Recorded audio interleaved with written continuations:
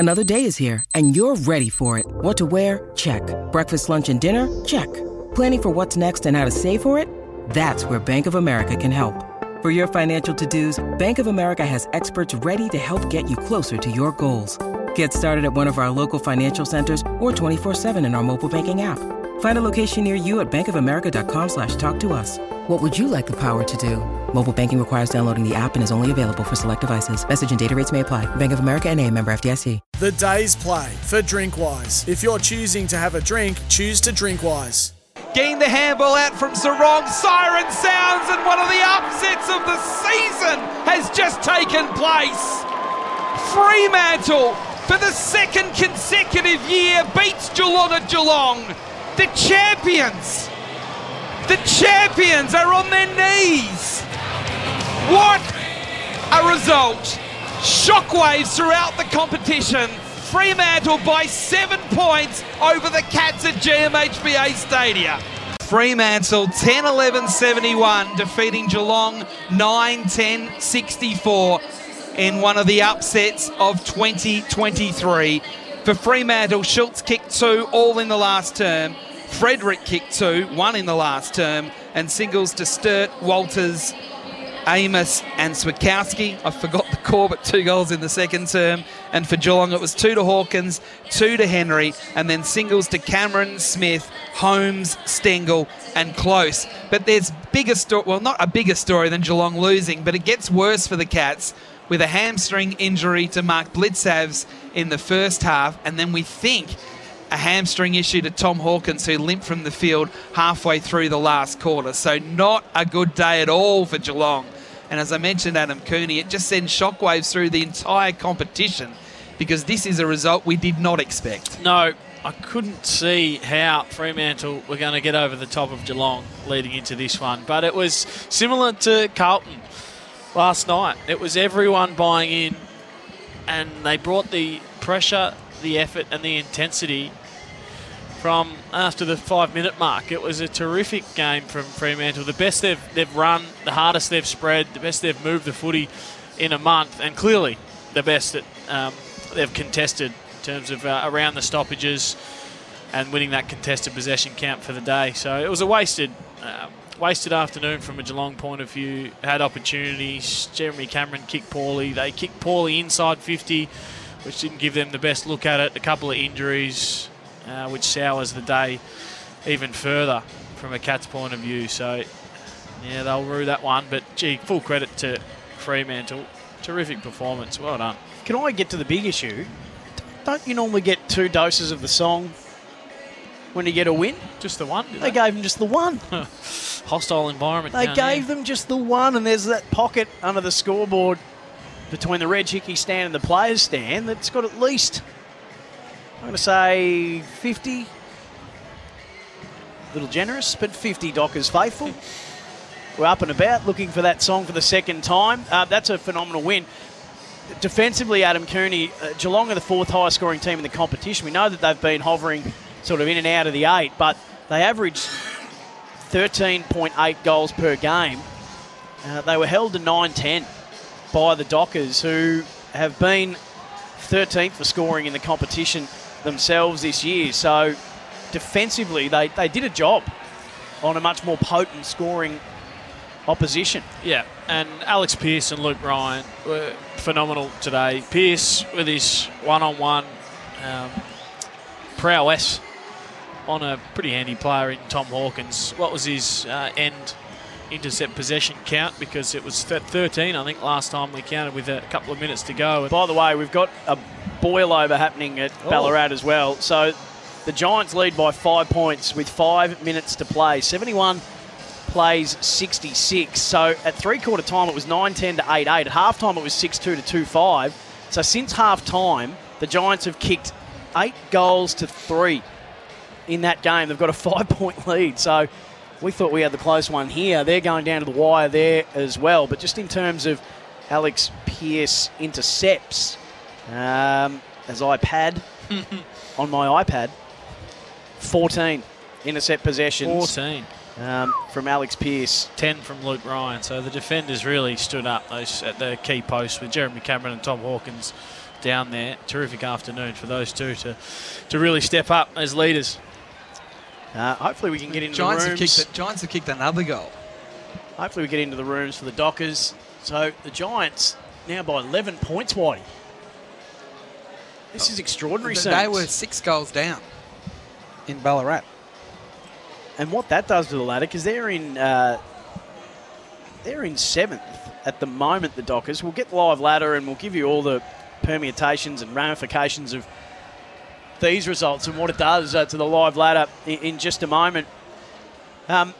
So no fairy tale in Chris Scott's record-breaking game, 305. He beats a record that stood since Reg Hickey, 1959, I think it was, when he finished up as Cats coach. I know that that won't matter one iota to Chris Scott. He's one that doesn't like to make it about himself by any stretch of the imagination, Adam Cooney. But there was so much to play for the Cats with their season and the context of it. Win, get up to 5th. Yeah. And be a real looming presence as the defending premiers, as the reigning premiers. And then with all that was going on around Chris Scott and breaking that record. So that makes the performance of Fremantle even all the more impressive, given that they really have pride to play for in the season, which has been a disappointing one for them. Yeah, well, absolutely. I mean, we speak about opportunities. It was one inside 50, the difference between the two sides. A bit more polish in the second half, particularly in the last quarter from Fremantle, was the difference in the end. I mean, we spoke at half-time about how Geelong were being out-hunted and harder around the contest were Fremantle, and that continued on for the game. It was a real trend. So they finish +9 contested possessions, +9 clearances as well, which was a real focus going into this one for Fremantle, who have been poor in that area all year, but particularly over the last month. And it was Sarong with 17 contested possessions in the middle of the ground. I thought was superb. Led well, hard at it. Brayshaw did some pretty good things as well. I think finished with 27 disposals on the day. So their midfield, who we said pre-game, it may be a weakness of Geelong's at the moment that they could look to expose, and they did that really well today. Whitey, before we get to you, the song that's playing around the stadium might actually be very foreboding. Highway to the Danger Zone, because that's where Geelong are at the moment. Yes, and they're in danger of missing. Well, the Dogs have just kicked the goal and then had another chance to get in front with Ugle-Hagan, who missed. So 3 minutes to go there. It's the Giants by 4 points. Just when you think this season is going a certain way, it flips. And I think we've all been thinking that Geelong have just been quietly going about their business in the second half of the year. They'll bank all the wins at home and they'll do enough to maybe finish 5th, and they're going to be obviously as champions, the danger team outside the top 4. But then with what Carlton did last night, what the Giants could potentially do in Ballarat, I can still build a case for Sydney coming, on a late run as well, because Sydney beat Fremantle by 5 goals last week at Perth Stadium. It was a good game of football. I think so many people were watching Collingwood and Port Adelaide. It was good. And Fremantle, even though they lost, they kind of took that form into this one. Not that I thought they'd beat Geelong, but all I can think about, Cooney, is where has this been from Fremantle all year? Because they were a hard team to play against for quite a few years until this year. That's what we were expecting from them this year. Yeah. Every week we were expecting that from them. And they were smart today too. They were smart. Yeah, it just looked like it was, obviously, having played so poorly over the last month, it was almost like they've released the shackles. And Justin Longmuir said, listen, if you hunt them in and around the footy, then just go. Spread. It looked like they had a lot more energy than they've showed the last few weeks. Their spread and their handball chain and transition from defence to attack, I thought was the best that they've moved the footy for a while. We just weren't able to quite get the connection to take the song in the rooms for Tobin Brothers Funeral, celebrating lives every day of the year. For the first time in Justin Longmuir's coaching tenure, people started asking questions. Well, if Fremantle, it's been a down year, they promise so much, so they maybe need to have a look at the fact that there's Damien Hardwick out there or things like that. So for the first time, questions are being asked, and none of us are in the business of coach killing, but those conversations have started to happen for the first time in his tenure. This puts a stop to all that, surely. For now. For now. 7 days is a long time in this caper. But to have a win like that, after a poor month of footy. Galvanises the group, gives you a lot more confidence, and just keeps the Wolves at bay for another week at the very least. And 4 weeks to go to actually prove something and show that they can be a force next year. Who was the last Premier to miss the finals? Was it the Doggies after 2016? Steve Bracks was the last Premier to miss. Hawthorn. Yes. 08, yeah. 08. Dogs 2016, Dogs, I yeah. think, missed the year 17. after as well. So that's a realistic possibility now for the Cats. Well, there's no point doing that predict the ladder or whatever it's called on the AFL website, because it's just a waste of time, isn't it? Yeah. Because it's just impossible to know. When you get results like Well, today. their run home, they've got Port Adelaide here next week. They've got Collingwood at the MCG the week after. St Kilda at Marvel the week after that. Could be, and then that the could be like an Dogs elimination here. final. And that could Well, be an they're probably elimination. all elimination finals for them, aren't they?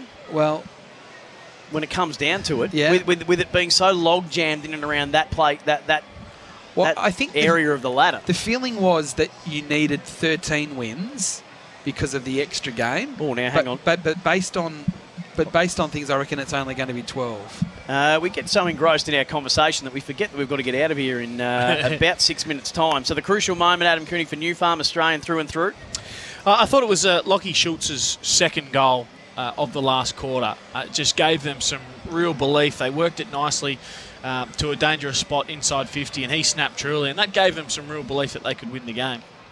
The tackle or tackler of the day I'll give to Andrew Brayshaw because he had 10 of them. Double-figure tackles for Brayshaw for Toro. Count on Toro to get the job done. The player of the day for Mildura, expected, unforgettable. Start planning and find out for yourself.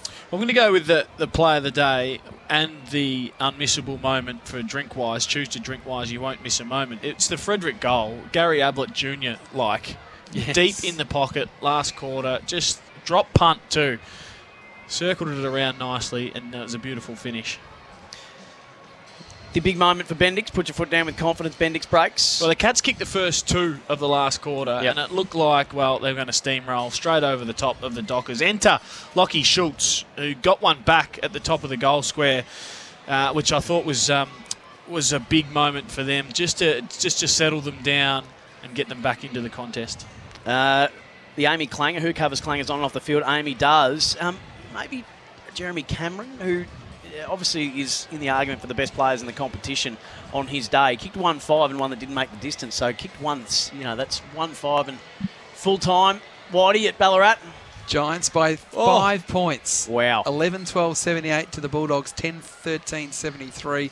The Giants were about 6 goals down, and Dogs had their chances in the last few minutes, but the Giants have held on. That's huge. Well, and 7 in a row they've now won. And the Dockers here were goalless at quarter time. They ended up kicking 10 goals to 7 after that. Here for Safety Steel Shed stats. Pretty even comp, isn't it? Smart play for Australia, mate. It's important to buy Australian right now. Yeah, the Sam Switkowski smother on Tom Stewart. It was about to kick inside 50. Came across, and then from there had the composure to hold the ball up, knowing that he had no one to kick to. They ended up going wide and getting a shot at goal with Sam Sturt. Toby Green kicked 5 for the Giants. He's a player. All-Australian captain. Think he'll make it at the level? I think he's got a huge You future think ahead of him. All-Australian captain for you? Yeah. I think that's a really good argument to be mounted for that. Bontempelli as well. Darcy Moore. And Darcy Moore. But, geez, Toby Green, how well has he led this team? Support Aussie-made products. The power play rankings for Red Energy switched to Red Energy. Andrew Brayshaw led the way with 118. Tom Stewart with 112. But I think he made a lot of mistakes today, Tom Stewart. He turned the ball over. I reckon I've never kicked it seen into the him man make on the as many mark. mistakes today. He was a bit off his game. Luke Ryan, 112. Corey Wagner, who had a terrific day with 104. Caleb Sarong rounded out the Centurions. The mark, that was for Red Energy for 100% Australian electricity and gas. The mark of the day for Flight Centre, your Real Deal Centre. Probably Jeremy Cameron. Nice hang time in the 2 to second beat. term. Yep. What a star. Beat 2 in the air, running back with the flight. Loved it. Who ran the most kilometres today? They'll need a good night's sleep for the original Mattress Factory. Upgrade your sleep game online or in-store today. Brian Myers ran 14.3 kilometres. Wagner 13.5 to be the top 2. The MEGT Rookie of the Day. Need apprentices talk to MEGT. Does anyone qualify? Yeah, Ethan Stanley, who came on and he's the only one. So he was the sub and had a good impact on the contest early in the last quarter, so did well. Let MEGT help you find the best workforce talent. Your votes, 3, 2 and 1 for AFL Nations Player of the Year for Whirlpool, your leader in kitchen and laundry appliances. Starting with your one, if you'd be so kind. I went with Luke Ryan for 1 vote. Just patrolled the back line meticulously all afternoon. 644 metres gained going back the other way for 28 disposals. Very nice game. Your 2? 2 votes, Alex Pearce. Game high. 14 intercept possessions. Had a couple kicked on him, so he loses. Goes from 3 to 2 because of rough. that. But he had an amazing afternoon. I went with Caleb Sarong for the 3 votes, who was incredible around the footy. 7 clearances, 17 contested possessions. I thought his hardness set the tone, and he followed on with it for his side. That is all for Whirlpool, your leader in kitchen and laundry appliances. Our major partner is TAC. Well, I think when they brought the rule in, it would have been 50. Couple of steps, little nonchalant, and Stengel does get the first. I didn't realise that Duncan was lurking with intent to affect the smother. And then Bowes quickly saw Cameron working back towards goal. Put it out in front of him, pushes off Pearce. Bottom right-hand point in the square. Holmes has made up about 60 metres to get it at the top of the square, to saunter in and slam it into the upper deck for their second. Counter-attack footy at its best for the Cats. Jack Henry with the spore. Swakowski, good handball out of the congestion to Walters, who should kick the goal and does. Dockers get the first of the second quarter. Finding it up off the deck and getting it back was Jackson from Brayshaw. Little give to his back. Right, Sarong and Fredericks in the clear by 15 metres. Top of the square, takes the mark, takes it all the way to the line. They're going again here. Sarong's kick into the 50. Tracy's in front, couldn't mark. Swakowski was there lurking, so was Walters. He's out the back How about again? Swakowski? Swakowski's gone for goal, and why not? He's got it! Hawkins from right on the paint of 50. First shot at goal, and it is his first goal. That was a beautiful kick. Ollie Henry flew at the front of the pack, scrounging a kick forward was Cameron, and working back towards it to get on the end of it and burying it from point-blank range is Ollie Henry for his first. His kick into the 50. Jack Henry dropped the mark. O'Connor is on and straight into the fire. Schultz with the tackle. Tracy handball out to Sarong on his left. Kicks to the goal square. Bowes let it go. And Corbett's kicked off the ground for a goal. We're right behind the kick. Cameron from the 50. It's out to the right. It is coming back. It is perfect. So to give the Dockers back the lead, and he does. There was one fist in the air about the halfway mark of that ball's destination through the middle. Yes, De Koning, back part of the square. He's just waiting and waiting. He's kicked it straight to Corbett. Extraordinary error. Corbett at the top of the 50 can just poke it short. Clever. And we still haven't had a goal in this third term. We now do. Sturt does the job. Jackson palmed it straight down. Pouncing on the loose pill was Stengel. Curls it towards goal. Don't know if it was a pass, don't know if it's a shot. What I do know is that Ollie Henry marks it 2 metres out directly in front. Geelong are back in front. He's kicked it deep. Don't mind this mark for Amos. Top of the goal square. That was sensational. In a one-on-one with De Koning, he wrestled for the front position and at the right moment stretched up and took the mark in front to put Fremantle back in front. Has done the job just. Dangerfield came late to offer support. Kicks deep. Hawkins! Yes! On the juggle. 20 out straight in front.